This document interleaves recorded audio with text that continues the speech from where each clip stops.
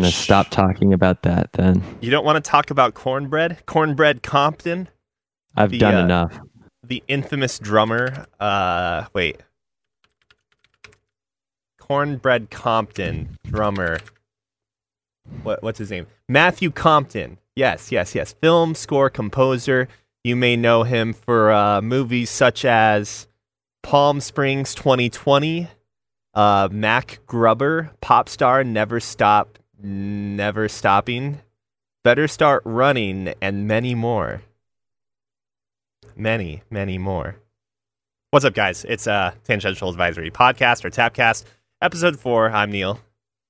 I'm Scott. And today, for Tangents, we start with Matthew Compton.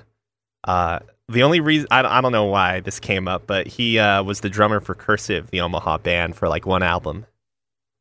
So, you ever listen to Cursive? I know some album art from Cursive, but I actually don't know if I've listened to any Cursive. It's like, I think it's like post-punk is what it's called, but like heavy emo might be a good way to describe it. I don't really know how else to put it. Obviously, their music's changed a lot. They're okay. They're all right. Yeah, maybe not my sound, but not. Yeah, The Ugly Organ. I know the album art for The Ugly Organ. It's good cover art. Good, fine cover art, I'd say. It's fine. Eye-catching. Scott, what have you been up to this week? What have I been up to? Nothing new. Did some more hiking yesterday, but it's been like pretty gloomy and nasty out. Like we've just had rainy days for the last like nearly week straight, and I think it's going to continue into next week. So I haven't played much tennis, and with the small sort of break in rain yesterday, I went on a hike. But that is about the extent of what I've been doing outside of video games. Video games, however, been putting in some work. Well, why don't we talk about that? We want to jump right into video games? I mean, I'm working all the time. I'm back in the office basically every day. I don't have anything exciting about my personal life. Speak on that, Neil. I definitely had a moment like a couple days ago where on stream I was talking about how much I disliked the work culture that we fostered during COVID. So like when we were actually busy in 2020 during quarantine, a more major period of quarantine, I think it was really beneficial for me to be working from home because I was certainly more efficient, right? Mm-hmm. But I don't think the majority of people work efficiently from home. I think they find it as a good opportunity to, I don't know, sit on the couch, have the laptop open. I'm trying to imagine like what one would do with like a typical family life or like setup house. Obviously, the environment I live in is very different. Like I kind of live like a college student where I have my bed right there. I have a desk here. I don't have a TV down here. That sort you of live thing. in a basement. Yeah, exactly. There's no windows. But the only cooking implement you have is the electric kettle. You can make ramen in it. You can make you can make tea. You can go back Easy to Mac. making more ramen. Yeah. I find that, after I have the Oriental flavor ramen, that my tea tastes particularly savory afterwards. No, but in general, I think now that like after work volume has de-escalated tremendously in 2021, but we're still as a company working from home. I went on a tangent about how I am like 100% sure. In fact, we have evidence that people will just be on the clock, not working and actually doing other things related to other businesses or other instances or activities, we'll say, that have like since then online shopping been documented and maybe submitted to managerial personnel. So, but I don't need to go back into that. I love working from home. Excuse me. I love working from home, but like when I don't trust my coworkers to work from home, sometimes I don't necessarily trust them to work in the office either. It presents a situation that like once it becomes safer to work from the office, I'm going to be glad because people will be held more accountable for actually doing their work. Yeah. So that's my soapbox moment. That's my TED Talk. Thank you for coming. My name's Neil. My name's Neil, and I think my coworkers should work harder. That's right. I am a part of the professional managerial class. It certainly is like something that I feel. I mean, like I should be worrying about myself, but I think this maybe stems back to the whole thing where like we're always so secretive about like what we get paid, and we don't talk about it. We're at least we're not supposed to talk about it. I tend to be very open with my coworkers about what I make. Yep, you can talk about it. Your employer can't talk about it if they're a private employer. But right. Since I worked predominantly, like since my very first professional job was in academia, in which case I could look up the pay, the salary of every single person I worked with. I thought that was a much better structure because I could see like, these are not only my expectations on what I could be paid or what I could aim to be paid if I took a particular role or position, but also knowing like against my peers, you know, am I making roughly the same or more or less? And then if I know the quality of my work and their work, you know, is it fair or does it make sense to me that I'm making more or less or about the same? Exactly. And which I think is great. I think it gives a lot of worker power in that situation. And that's, of course, why private industry hates that shit. And it's certainly like, maybe this is a downside to it, but it certainly lights a fire under my ass when I know people are getting rewarded for like not doing work and are essentially, you know, receiving higher degrees of merit, better pay or equal pay when they put in less work and less effort. So I won't get super high on my own soapbox in any way, but I will definitely say that since the last time I had a review, like, luckily I've been very fortunate in my career that every review has more or less been like, thumbs up, you're doing great, keep doing that, or better. But with my last one, it was just like, thumbs up, you're doing great, keep doing that. And there was the financial compensation was not necessarily equivalent to the effort or input put in my perspective or opinion. It's just like, oh, I'm going above and beyond like what my position requires. I should stop doing that. I'm not getting paid for it, you know, one of those things. So that's also nice to know too, where it's just like, oh, you know, I'm doing, say, so-and-so's job for them. I'm not going to get paid I'm not going to get paid a little chunk of what taking over that worker responsibility is. I should stop doing that. Wait, did you actually discuss that to your manager as well then?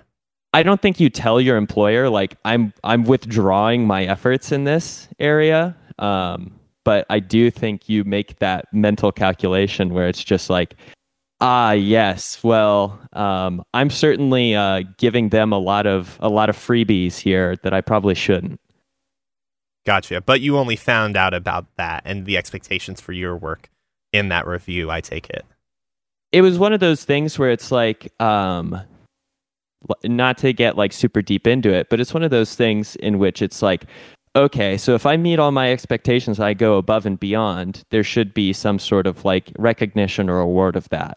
And then that recognition and award is like, hey, we see that. And I'm like, oh, cool. That's it though? Is that it? Nothing. I don't need, I just want, you know, if you're just going to say you see it, like that's cool, but I don't have to do it. Then you don't have to see it and we're all happy and I'm still making the same. Oh, okay. Yeah. I had a very similar thing happen too.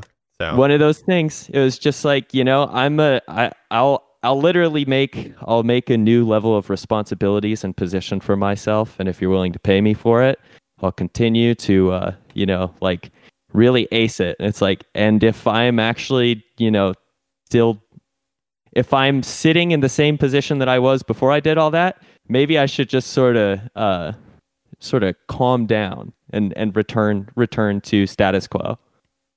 Yep. Working sucks.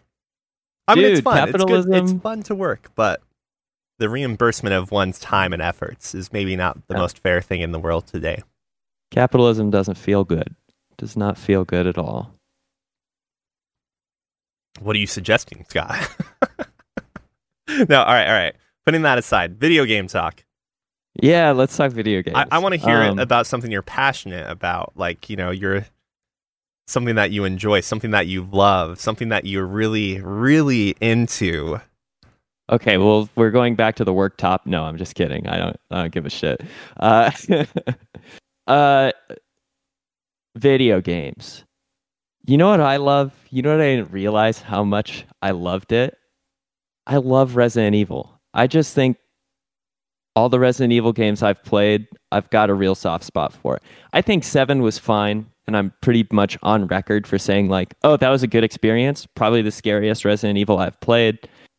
Too many mold monsters, very weird sort of balancing between feeling like it was oppressively sort of threatening and difficult in the early stages to just like mostly a pushover that I didn't actually commit to full force because the game had originally trained me to be incredibly hesitant to engage in combat and not make every single shot or decision perfect, because if I didn't do that, then it was going to be absolutely impossible.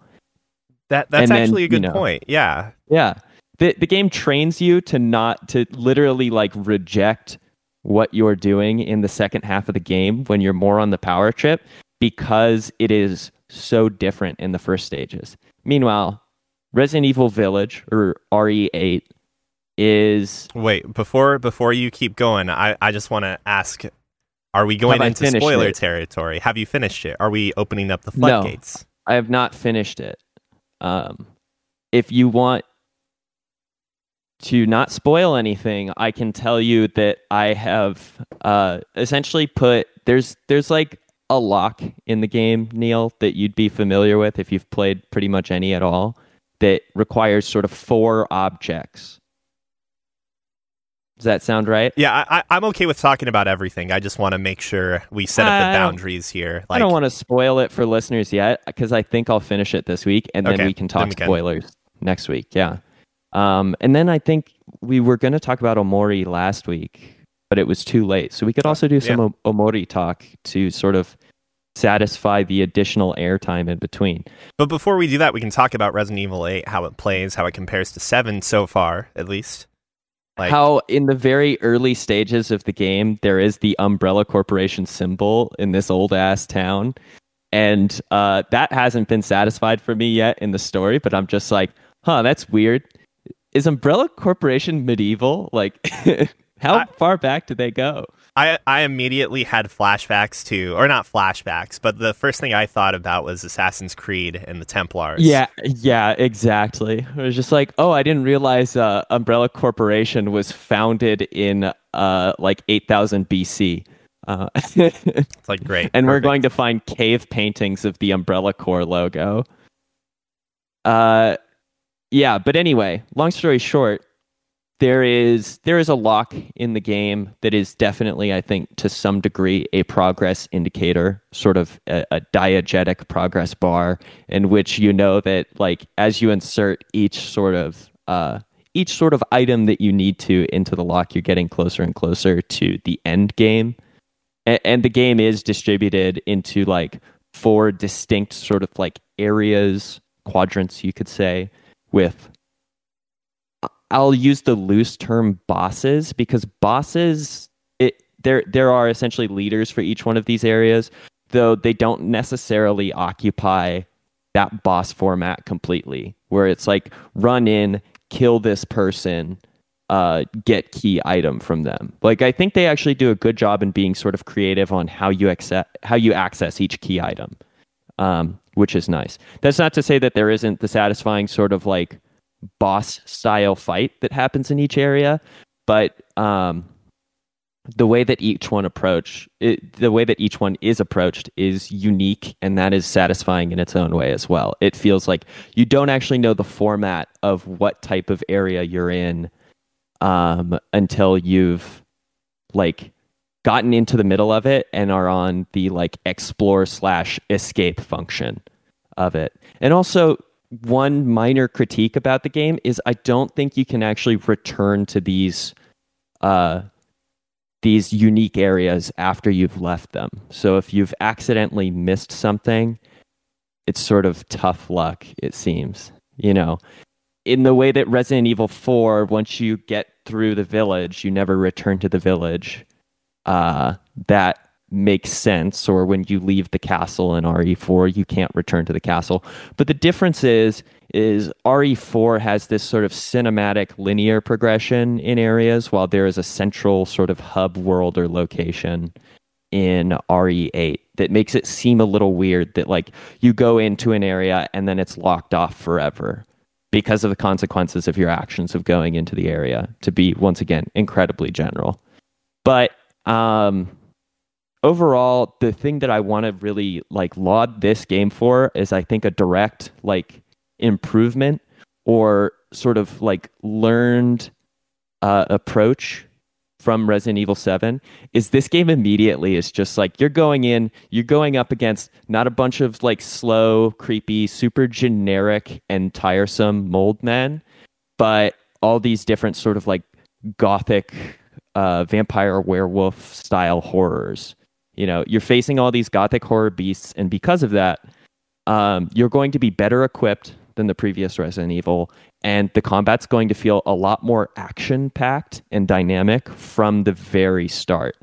And it also is very free-form on just sort of like, am I supposed to fight off everything here? Am I supposed to run? Like, it's actually letting you make that choice in the moment where you feel like, I feel for a beginner, for someone who's not particularly versed with games, there may be some times where this is a negative, where you're encountering something where you're just like, I just can't kill this guy. And it turns out because you need to like turn around and run away or find some other sort of environmental solution, as opposed to just like shooting at them, which I think you get over if you die maybe once or twice from that confusion.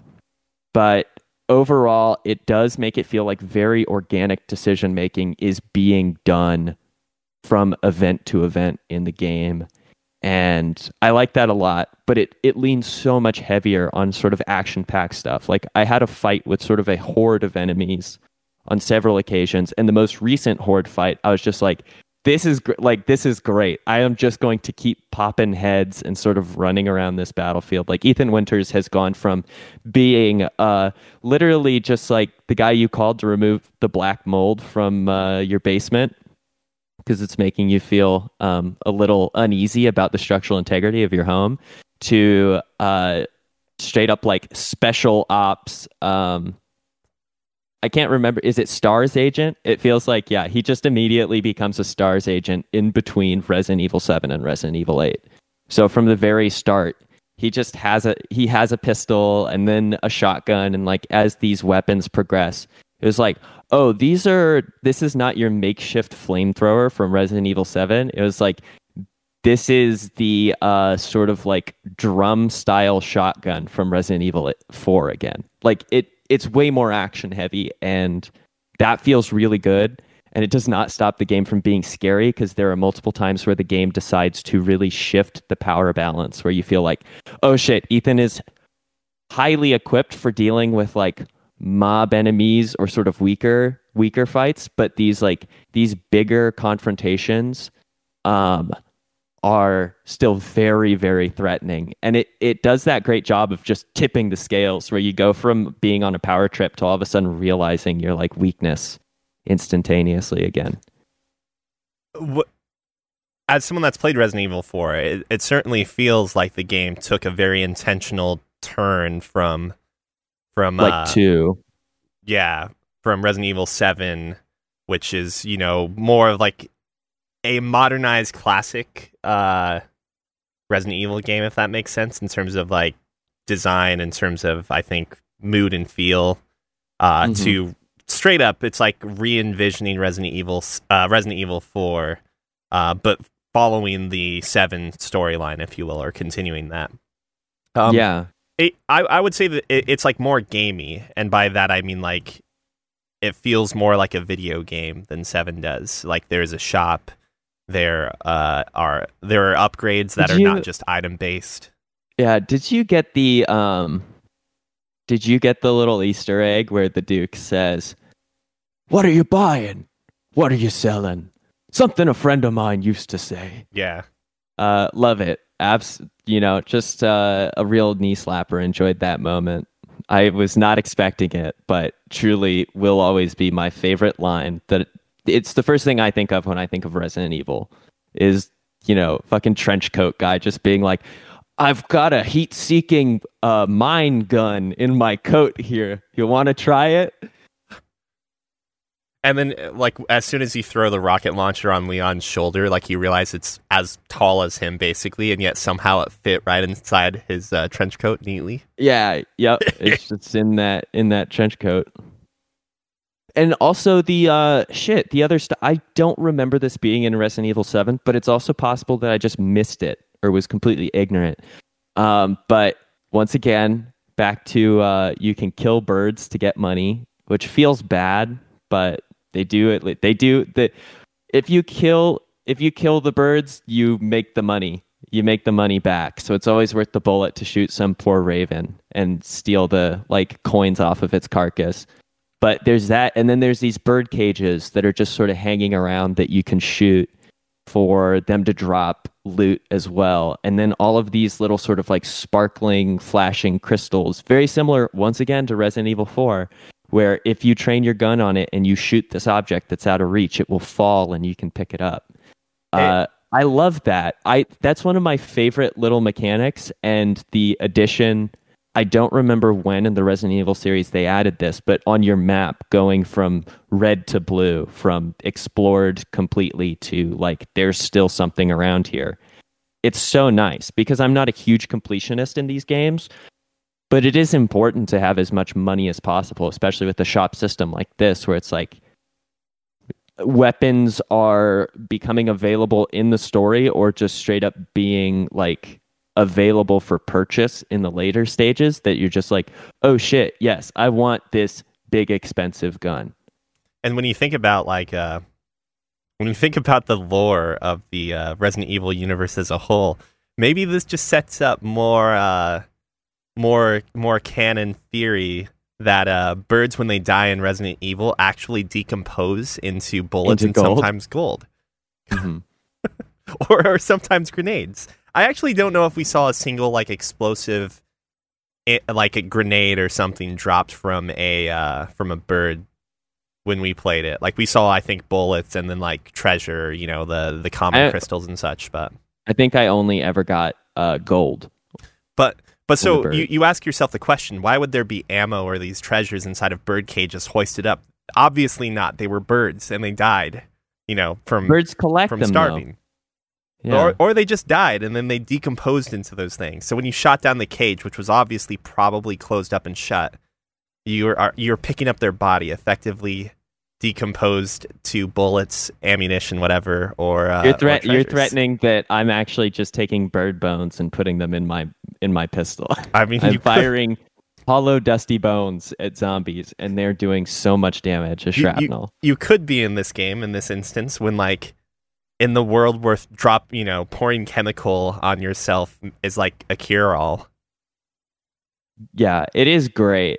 The only time that it really actually makes any sense is there's this point where Ethan can take damage from what is more acidic burns, and then you can pour it on. And it's oh yeah, like a salve.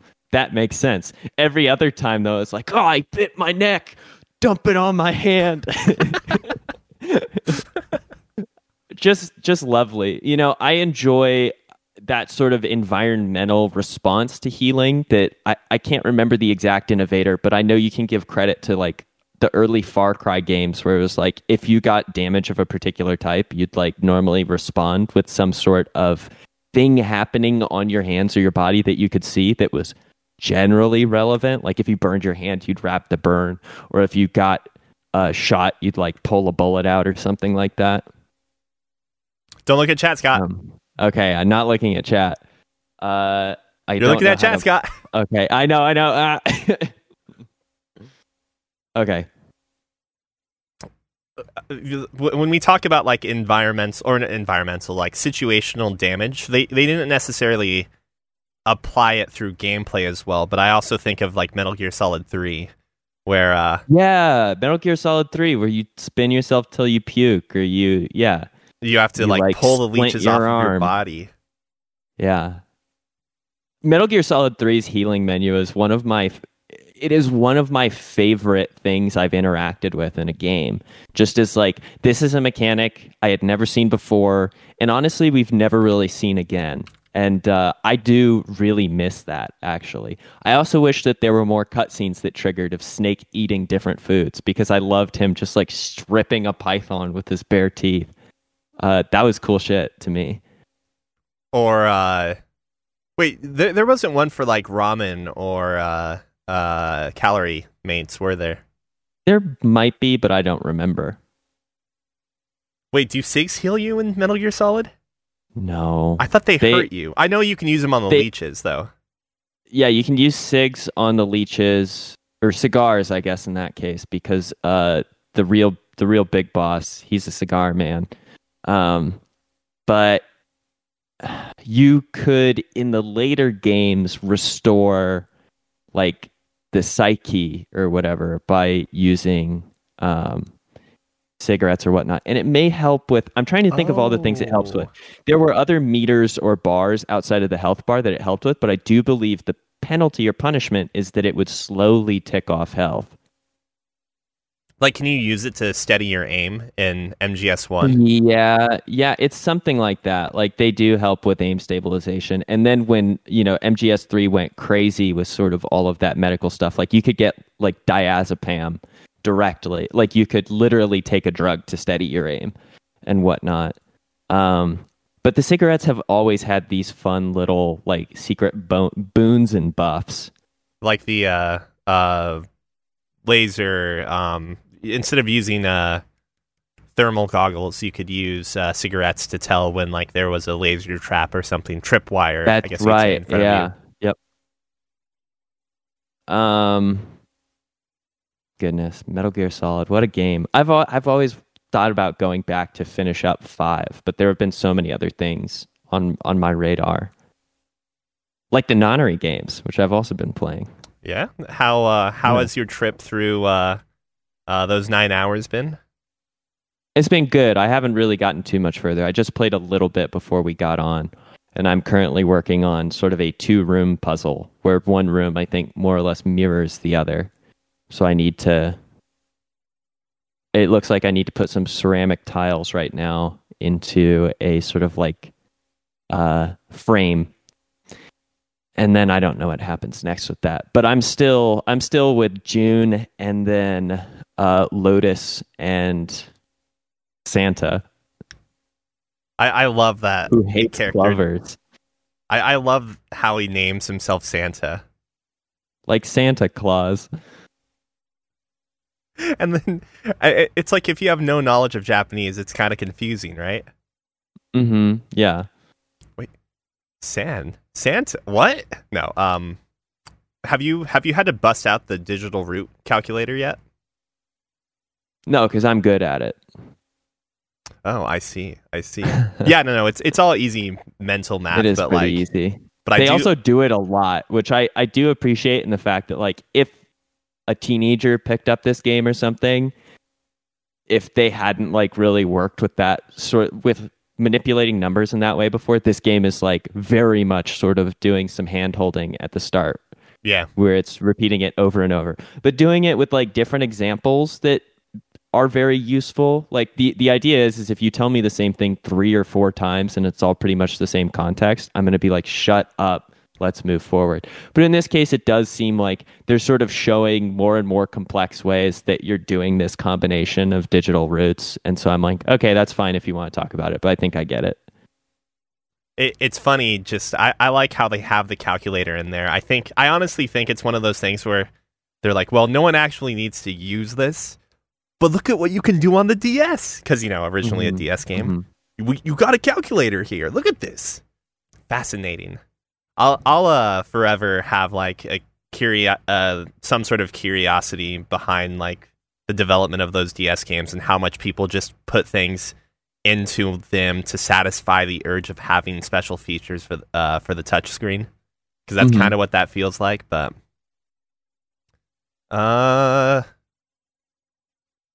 outside of Nonary games, though, so if you haven't made too much progress there, what else have you been playing? Well, yeah, Resident Evil 8 and the Nonary games are actually all I've been playing. Oh, okay. I put in a lot of time on Resident Evil 8. So if we do, like, this is not spoiler territory, but I have encountered the location that Heisenberg is in, which the introduction to Heisenberg happens fairly early on in the game. You know, that's like 2 hours into the game or so, you're aware of this character. So I finally got into sort of where Heisenberg resides, and I think I'm pretty much done with it. It seems like I'm at the point of leaving Heisenberg's lair, if that's any indicator of where I'm at. So I feel like I'm on the end game. I feel like I'm closer to the end of the game. But it's hard to tell, because with these games, they could throw in a twist pretty easily that adds a whole nother sort of segment or something to do. While we're on this topic, then, back on Resident Evil 8 for a second, I can talk about like my experience without getting into spoiler territory either, for that matter. Because you said Tiff made you play a really scary part, and there was something that I did in the second area, or with the second sort of boss, that was horrifying. Really hated it. It's awful. The one sequence where you can hide inside a closet, right? That's exactly it. Was that it? Was that the scary part? It was so scary. I never even failed at it, but it's because my fear of failure was so intense. It was just like, I can't let this happen. I don't want to see it. It's the same way that when I played Dead Space, I think Dead Space 2, and you have to insert this needle in your eye. It was like, I refuse to fail at this because I can't actually handle the consequences of what I see afterward. Yep. But before we touch on to that part, I wanted to note specifically that like Tiff and I were passing out the controller a bunch, or not even a bunch. I would say I maybe played like 15 to 20% of this game. The rest was her.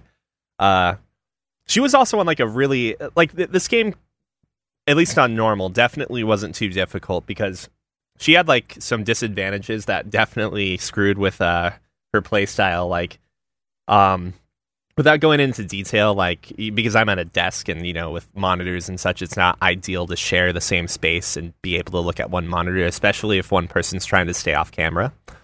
Although we didn't have a camera up the whole time, but it's still like really hard to like coordinate. Having two gamer chairs together, and gamer chairs obviously have the big arms. It's just not ideal.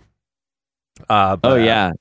Quick tangent. Throwing in the tangent here. Chat, what kind of gamer chair should I get when I upgrade? Don't get a gamer chair. It's that simple. What do you have? I've got one too. I got it on like a steep discount from like a mass buy. My office chair is crumbling beneath me, though. I do need a new chair. I can't keep using this one. Wouldn't it be better just to buy like a good office chair? Like go and get like okay, you know what? This has probably been regurgitated so many times now, but like you could probably go out and get like a used Herman Miller, Aeron, or like a steel case chair. There are alternatives to those that are not nearly as expensive either. Okay. But those are going to be way better for your back and such. Which, as I'm adjusting my back right now, that if that goes to show you anything. Oh, right. So we were handing out the controller, and I only played portions of it, but like, before we talk about that terrifying part, there was another terrifying, at least to me, part that definitely came right out of the page of Resident Evil 4. Like, one of the earliest, we'll say, God, what do you call it? When it's just like a plethora of enemies coming at you. Horde? Yeah, like the first horde situation. Or swarm, I guess. Yeah, the swarm. There we go. That's straight up. Oh, shit. I know exactly what you're talking about. It's really reminiscent of Resident Evil 4, the village cutscene where, it's really like the introduction to the game, it feels like, because before then you're taking on Ganados one or two at a time, and in this situation... 20 and a chainsaw guy. And you find yourself in a sandbox situation as you do in Village in this portion, where you can run around and do all sorts of fun things. Excuse me. There's even a ladder at one point that I didn't realize. The first time I played that, though, I just like instantly panicked. And I was, I had just been given the reins to the game right before that starts. So I didn't want to, like disappoint, use up too much ammo and such, but I end up using all of my ammo trying to survive, end up dying at one point. And it's not until I do the second attempt that I even realize there's a fucking shotgun just hanging out on a table. Yep. I failed the first time, and then I found the shotgun, and I was like, oh, this is Resident Evil 4. A really fun part, although I'm also terrified at the same time. The scary moment, quote unquote, in that particular house that we were just talking about, though, I don't think I hit like a game over or a failure state, but it was so effective at putting you in a situation where like you could see the things coming ahead of you. You could see what dangers lie in front of you. Like they're very telegraphed, and yet that doesn't belittle the amount of fear that stress. Exactly. Like the game has you.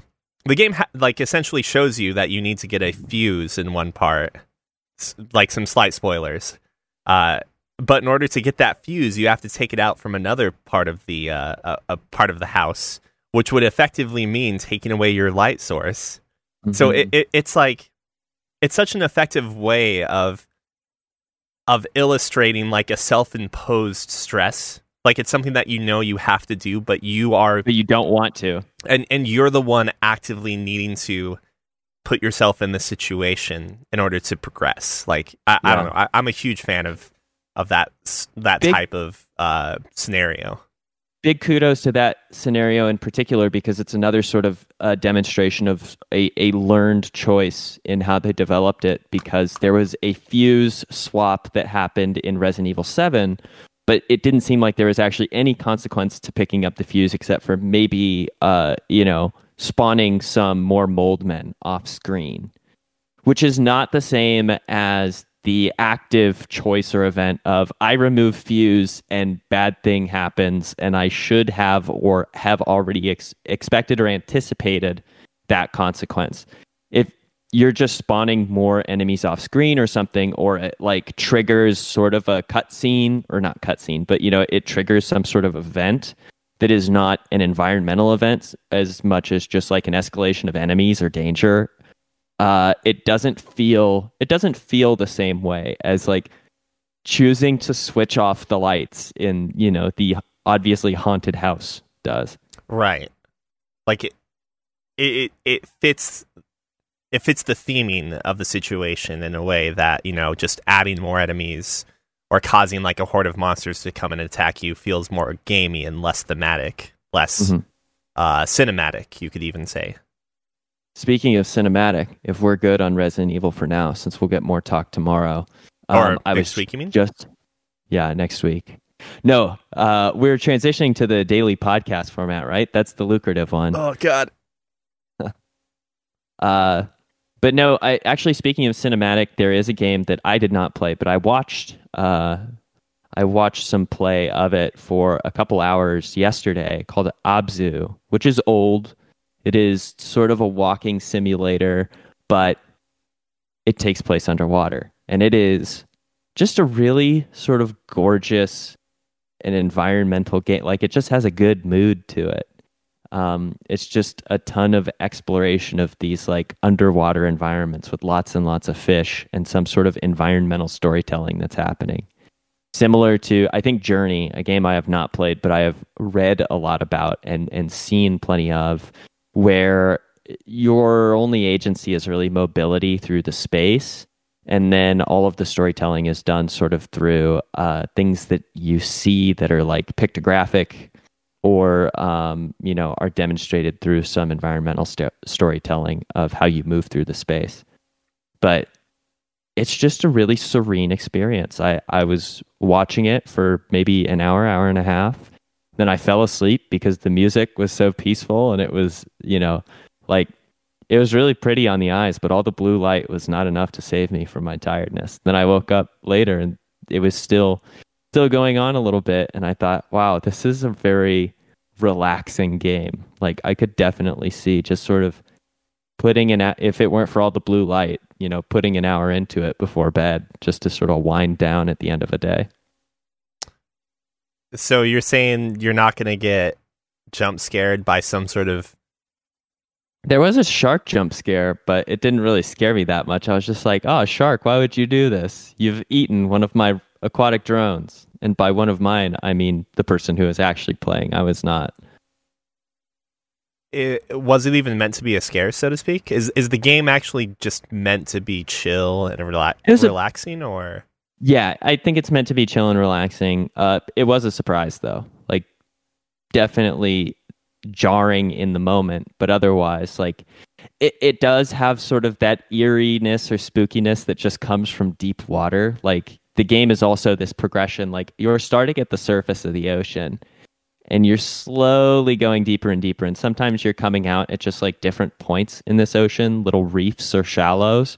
But the progress is definitely gearing you towards moving deeper and deeper. And so like the point where we stopped, we were talking like hatchet fish and anglerfish and other bioluminescent things, and giant squid were around because we are getting close to the sea floor, like a deep sea floor. So I feel like that has to be more than halfway through. Gotcha. Just curious, because like I think I'm almost physically unable to play certain underwater games that play into suspense, or not really even horror, but like if we're talking about oh my god, Subnautica. I don't know if you've seen that before. I've seen a little bit of gameplay. It's like, maybe not to the same degree, but I would say it's kind of like... It's the long, dark underwater is what my brain was always thinking. But probably better. Probably doesn't feel so sluggishly slow. Bob asks, what about Soma? I'm okay with Soma just because it's like you're not worrying about your oxygen. You're not worrying about your food. It's effectively all of the elements of Subnautica together with the horror elements, or it's not even horror, but it's like the organic feel that a big monster could be after you at any point in time. Soma is kind of a little more scripted. I'm not saying I want to be scared of Soma, mind you, and Soma gets even scarier when you factor in other elements of the game, but like it's more scripted and more controlled, I feel like. But have you played Soma, Scott? No. I think Sierra might have played Soma, but they haven't really talked about their playthrough. It's not the type of game I would want to talk about after playing. Like, not that it's a bad game, so to speak. It's just, it's the type of story that you take in, you swallow it, and then you just kind of, like Soma, you sort of wait to forget about. You sort of wait until you never remember it, and until it never comes up in your mind again. That sort of thing. It's not bad. It's just a different kind of story. But that's my personality type specifically, though. Mm-hmm. I'm reluctant to talk about a couple games I've been playing. I will say of the good, I beat Xenoblade Chronicles. I think that game is like fantastic. I feel like I thought I just saw you playing it earlier. So I beat the proper story, so to speak, and they added like a second chapter to it, or like an epilogue. And it's straight up like, the crisis is over, and now this is just kind of, we had 12 episodes contracted, and we accidentally finished in 11 episodes. So this episode is about us doing a thing that is obviously putting us in danger, but obviously not like as pressing. But Xenoblade Chronicles, I think, is like the perfect sort of RPG for that extended binge, like the Final Fantasy VII, the 6, the thing that, like, if I were on Christmas vacation or summer break or whatever as a kid, like this was the perfect game for me to have played back then, so to speak. It's a little just harder all at once. Yeah, all at once. There's a shit ton of content. There's a lot of world building. The story is very dramatic. There's a great conclusion to it.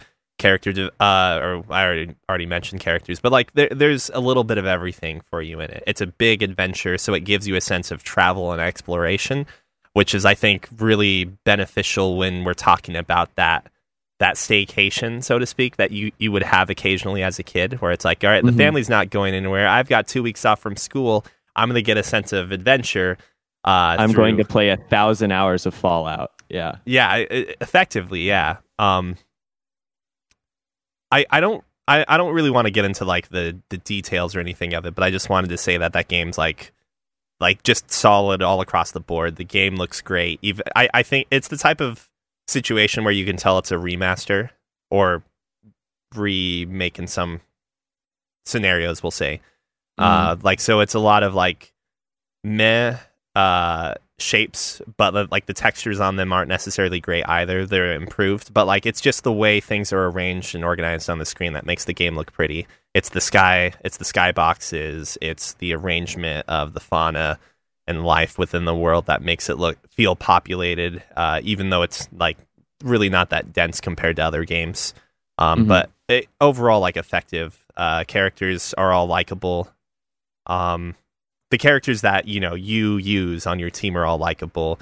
You grow attachment and fond to like every character, even if you have preferences for some over others. Just like a well executed RPG at the end of the day. Meanwhile, I finished Jin Conception as well. I don't know how much I want to talk about that game, but that just turned out to be a giant dumpster fire. And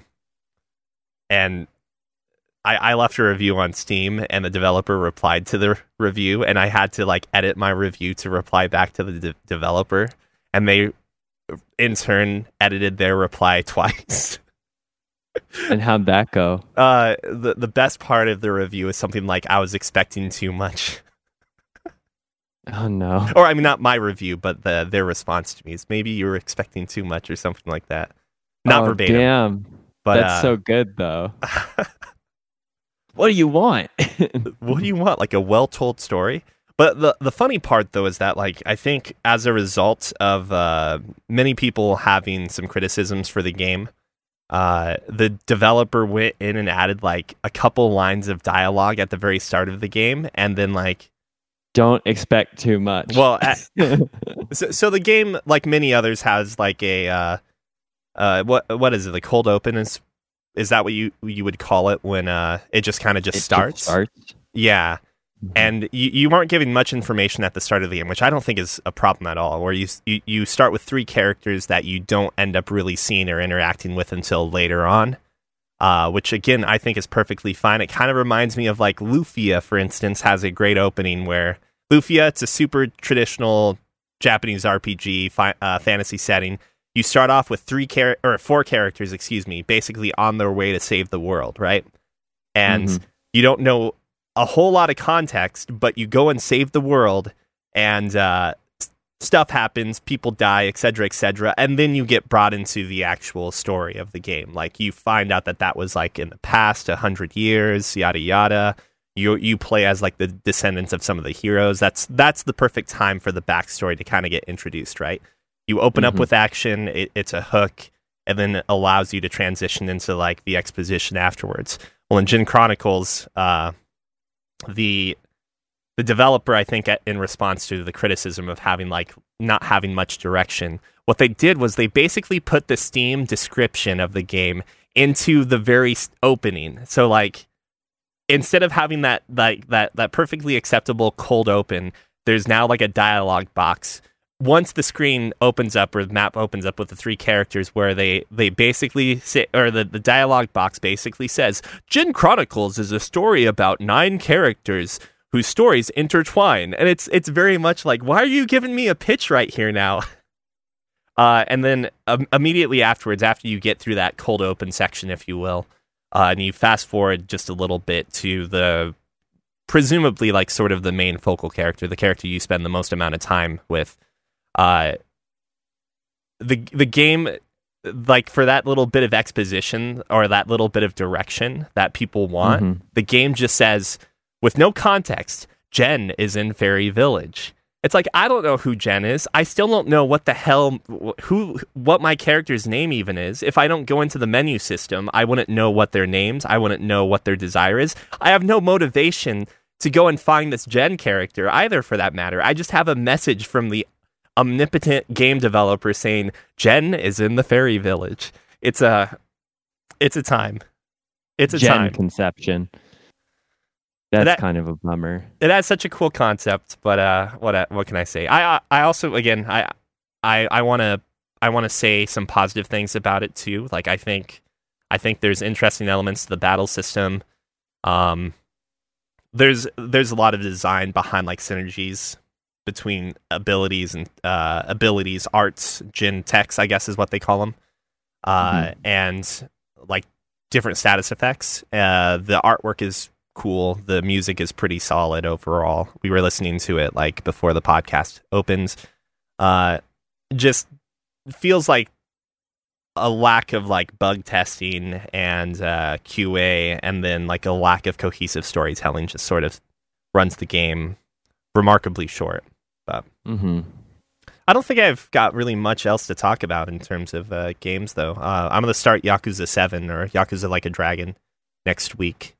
That will be fun. It's going to be a JRPG, but in a modern context, and I think it's going to have, from what I understand, some satirical aspects of it. Wait, I mean, I don't need to repeat anything that I've already said before, but I'm looking forward to it. It's obviously going to have the side quests that make, the Yakuza series as a whole hilarious and enjoyable. Looking forward to it. I hope there's some mention or some aspect of hostess or host club management. Host club stuff. I was actually watching Gizlek just before I started streaming to the host club stuff, or hostess club stuff. The cabaret club, excuse me, in Yakuza Kiwami 2, and that looked fantastic. We'll see how it goes. I've got high hopes for it. I do want to give, actually realizing I didn't talk about it at the beginning, I do just want to give a shout out to the mountain biker who had every right to run me over yesterday on the trail I was hiking. I was totally spacing out on the hike, just like absentmindedly talking to the person I was hiking with. And this guy's coming down the trail, and I literally do not clock him for like 50 feet, which is pretty impressive because most trails you don't have that kind of visibility for a mountain biker coming down with the speed they're going at. This guy just goes, boop, boop. No bell or like, hey, watch out. Or on. He's like, boop. And I look up and just like nearly dive out of the way. And as he passed, I was like, sorry, spacing out there. But truly, he was in his right to run me over and kill me if he wanted to, because I was not exercising proper trail safety. But the little boop boop was probably the thing that has made my entire week every time I think about it. Kind of him. Very charming man, yeah. He might have been like festering up huge amounts of rage, and that was the only way he could communicate his... No, he seemed really good about it. I was truly, completely like... unaware of my surroundings, because I was hiking with someone on a very, very active trail, and so it's one of those like, oh, I don't have to have my wits about me. Like, there's not going to be bears or bobcats or any sort of wildlife that I need to be aware of, so I'm all good. Which is different from a lot of the hiking I do, where I'm just like head on a swivel all the time looking around. This was the laziest and most oblivious I've ever hiked, and I almost paid for it with my life. Have you ever witnessed like an animal that you would deem to be dangerous while on a hike? And when I say this, I don't mean like across the ravine you see a bear. I mean like within 100 feet. Have you come across a bear? Or I've been within 50 feet of a black bear and her cubs, which is not great. But there was a river between us, but that river would not stop the bear. Like, that was shallow water. That bear could cross that water literally the same as crossing regular land. So that was one of those where like we were looking for somewhere to fish. I was much younger, and it was just like, okay, we're not doing here. We turn around immediately, Wait, I thought you're not supposed to show your back to the bear. Well, if the bear's not paying attention to you and you can hustle, you can get the hell out of there instead. But yeah. I mean, you should get big. You should not turn your back to the bear. You should like slowly back up and whatnot. But if you spot the mother bear and it doesn't look like it's looking at you and you can turn around and start quick stepping out of there, I don't see why that's not a bad move either. Do we want to talk about time sort of hiking? Do we want to talk about stay-at-home orders? Because I don't think that's actually a thing anymore. And I mean, we don't even have mask mandates that are legal anymore for Missoula. Like our governor revoked it, and we're probably going to be the first state to remove the unemployment benefits as well. Are you sure? I think we might be racing. We probably are racing. Our shitty bald governors just like neck and neck on making reckless decisions. Why's it got to be about being bald? Damn it! I think I'm allowed to sling as much mud at bald people as I want. No, you are, but you have to be part of the Bald Alliance. All right, you have to represent. Those guys are evil, man. God damn it! Give me my hair back. I don't deserve this. Yeah, people are still being okay about it around town, but I mean, we're talking like, and that's the other thing too, is in my situation, right? Like, I'm fully vaccinated. Everybody in my immediate household is fully vaccinated. We all probably had COVID as well. So like, there's really, you don't have much better defense than those already, but I still wear a mask out in public because there is also the fact that I have a like brand new infant nephew, and I think it's the better calculation that people out in the world don't get to see my face, so I can also have that like completely locked down, like airtight protection from coronavirus transmission. So my like baby nephew, who can maybe see like 10 feet in front of him, can see my face from time to time. Isn't it also... This is something that I haven't looked into myself or read up on, because I've kind of entered the mentality that like, why not just keep wearing a mask? It doesn't bother me. But can you not still contract and spread coronavirus with the vaccine? Because I believe... It's very rare. From what the CDC is saying, it seems to be a very, very sort of rare circumstance that if you're fully vaccinated and you're exposed to the coronavirus, that you will contract coronavirus and then also be able to transmit it. Like, even in the case of people who are vaccinated contracting the coronavirus, the most recent CDC data is essentially saying like, it's still much harder for the virus to jump from person to person if that person is vaccinated. Like, you'll have more likely an asymptomatic infection, and that asymptomatic infection seems to make you less likely to spread the coronavirus. That being said, it seemed like asymptomatic people had a fine time spreading the coronavirus at the beginning of the pandemic. So it's one of those things where, like, even with my sort of comfort in interpreting the information provided, it's just like, well, better safe than sorry, and I don't give a shit at this point. Like, the mask is not inconvenient to me in any way. Right. So there's no reason to not do it. But when I'm like outdoors in the open air, I mean, it's mask free at this point, unless I have not been in a huge crowd, but if I'm in a huge crowd, I might wear it. If I'm walking around, on like a trail or downtown or something, though, like there's really no reason. That person has to be like yelling in my face for me to worry about transmission at that point. I mean, I think we talked with Matt at one point, like a couple months back, about like the safety of being outside. It's huge. Like, it's so huge. I think in his case, he was going to a football match. That's right. Football.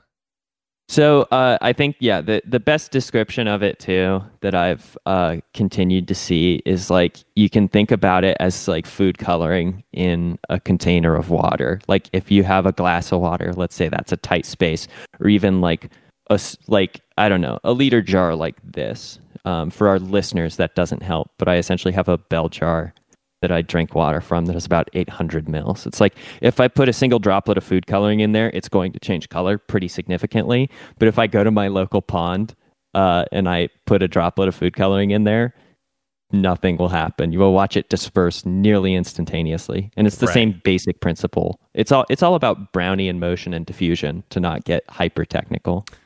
Regarding the tangent here, though, I just wanted to provide like a scenario for you to reply to chat about ignoring stay-at-home orders, quote unquote. That's all the rationale behind this topic. Oh, I didn't see that. Yeah, 1 second. Mr. Scott's hobby is continuing to ignore stay-at-home orders. I haven't had those in so long. Like, that's unfortunate. That's the big problem. Overall, is like the actual implementation from location to location is very different. But as far as stay-at-home orders go, we haven't had them in nearly a year. But I also live in a desolate and barren landscape as far as human population is concerned. So I'm able to avoid human contact very, very easily.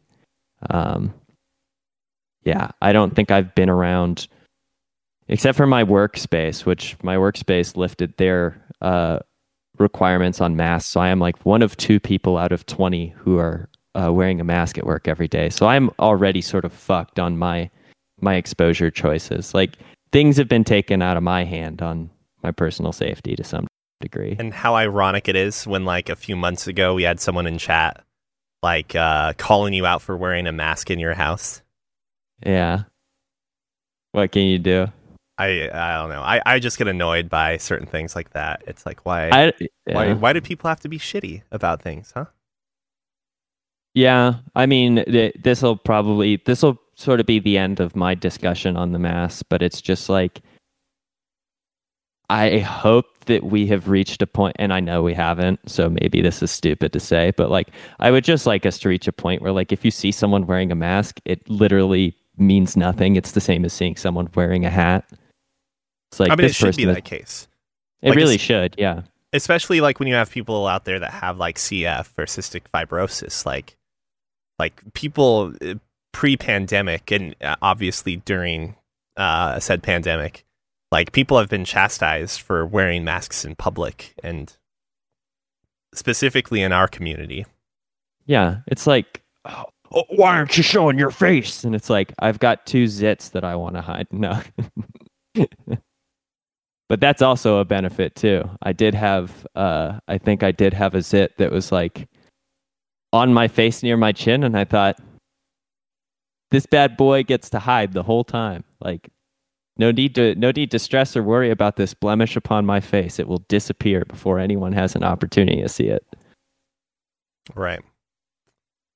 But it is frustrating. Don't have to wear lotion all over your face, or sunscreen. Excuse me. I am putting sunscreen all over my face, though. I still have committed to my... I don't know if I brought up my skin care routine, but I've started a skin care routine, Neil. Are you, oh god, I can't think of the character's name, but Christian Bale from American Psycho? Oh, no, I don't. I've never seen American Psycho nor read the book, and I'll get to it someday, but if he's got a skincare routine, I just hope it's not the same as mine. I wonder if when you finally get around to it, you start reading it, and you're like, oh man, this guy does like everything I do. Oh man. Wow, interesting. Wow, we share a lot of characteristics, and then you start getting to the darker part of the novel, and you're like, what's going on here? Right? Yeah, you hope you don't have too much in common with the psycho killer, qu'est-ce que c'est? Do you like Huey Lewis? And the news? The musician. Wait, is it Huey Lewis that he's talking about? It's another reference. Oh, it is the news. Fuck. That's how bad I am, by the way. Yeah, I don't know much Huey Lewis, but I'm sure I'd enjoy it. The only music I've been listening to I'm trying to think if there's anything super current. I listened to Suf John Stevens' Carrie and Lowell album for the first time yesterday and thought, wow, that's a real sad one, but I like it. It's been it's been probably 5 or 6 years of people needling me to listen to Sufjan Stevens, and I listened to Illinois and said that's not for me. And then Carrie and Lowell was recommended, and I enjoyed that album a lot. To toss in another tangent. Boom. Sorry, I was making some replies in chat. I don't know if there's much else to go over at this point. I think I've covered like all my video game talk. I don't know if I have any side stuff. Oh, I guess I could say real quickly, the one thing I have started doing was I started refretting my acoustic guitar, and I immediately realized that's going to be way more time intensive without the correct tools for it. Mm. I bought some files, which I have discovered are basically just like pieces of metal with sandpaper glued on top of the said metal. So it's like, I don't even know if I can use this to grind down the nickel, in this case, the nickel material that the frets are made out of. So It's like, I don't know. It's like trying to cut wood with a butter knife right now. That's how things are going on that end. But that's pretty tough too. Yeah, you don't want to ideally do that. Mm-mm. But I once carved some wood with a hunting knife, though, and that was a terrible time. Did you make a bear?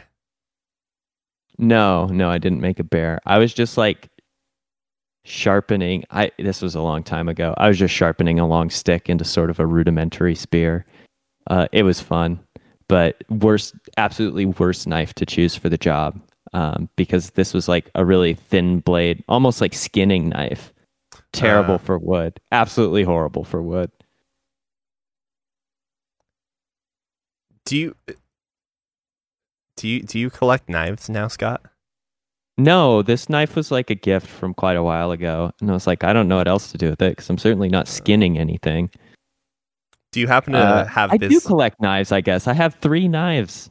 Okay. Do you happen to have business cards? One's a utility knife. Yeah, I know. I am. Am I aligning with the American Psycho character too closely? I've got one knife that's definitely like sort of a survivalist camping knife. I've got a utility knife for work that I use, and then I have the skinning knife, which was a gift. So I do not collect knives yet, but I'll probably add a machete to my collection at some point in time because that would be fun. I'm just saying, I have like one kit. I mean, if we're including kitchen tools, cutlery, then I don't collect. I don't have any knives, Scott. I have the bare minimum of kitchen knives to get by in a kitchen for, sort of every function you need. A nice bread knife, a nice chef's knife, a santoku knife, and like a paring knife. Do you think the santoku knife actually has a big enough difference from the kitchen knife? Nope. Yeah. You can have one or the other, 2 basically. nice. Yeah, I invested in 2 nice santoku knives, and I like the much, much cheaper, like nice quality kitchen knife instead. Wait, really? Kitchen knife's way better. Yep. Is it because are you a push cutter? I'm a rocker. Oh, okay. All right. That makes sense then. Yeah.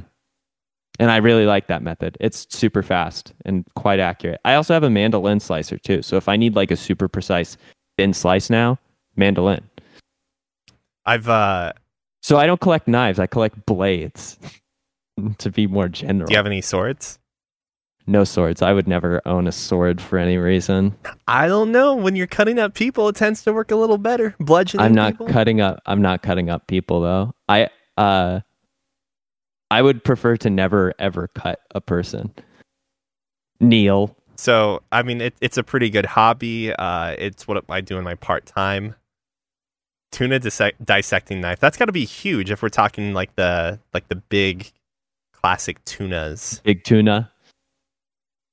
And in this case, we're referring to a human. No, I'm actually surprised you have that many knives, though, like kitchen knives, because like as someone that I think cooking is one of my hobbies, but I only have a kitchen knife, a santoku, and I got one with the intention of replacing the other, so to speak, which it turned out not like. I mean, I'm also kind of a cheapskate when it comes to things in general. Mm-hmm. Whereas I think like having a good bread knife obviously would be good, but I don't A good bread knife is nice. Yeah, I don't bake enough bread to really, I think, need it. But that would also work for things like cakes and such, I take it. Absolutely, yeah. And you're a tiramisu king. Yeah, I mean, they always look good. It looks great when it's in the pan, but it never survives the plating. It's tough. So, at least it tastes good, I guess. I think we've had another day of dodging talking about Omori's ending. Oh, shit, we did, didn't we? We'll have to do it another time. I won't forget. It was a fairly impactful game for me. I think the one thing I'll say is a little bit of pushback where you said like a fairly like predictable or unsurprising story. I will argue or posit that I, a rube, a simpleton, did not exactly see where it was going. Wait, I don't know if I said it was predictable, at least not in the notion of the actual... because I didn't piece things together until it was all thrown out in front of me. Like, I think what I might have meant to say, if I did not construe it properly, was that, like, looking back at everything, it makes way too much sense to feel like, it makes too much sense for me to think that no one else could have figured it out, if that makes sense. It's like watching Shutter Island or name any M. Night Shyamalan movie. Like, I should have seen the signs.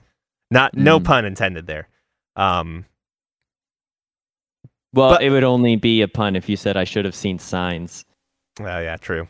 I don't necessarily think, though, that... I mean, I think a lot of the story beats do kind of come as predictable once you get through the first one, like conquering your fears and whatnot.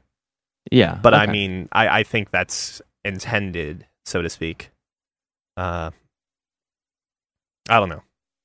We'll talk about it another time, I guess. Sounds good. So I think that's it for the podcast, guys. Thanks for watching. Thanks for listening. Yeah. We'll start posting those episodes online soon. Episode 2 is online. I need to put 3 up sometime soon. And you know what? I should have a command on where you can find it. But essentially, Podbean should be doing most of the heavy lifting for us. It should be on Apple Podcasts. It should be on Audible. It should be on Spotify and any of your major places. So Tangential Advisory Podcast, or TAPcast for short. I'm sorry, Rutgers, but we're taking it from you there. I think it's Rutgers.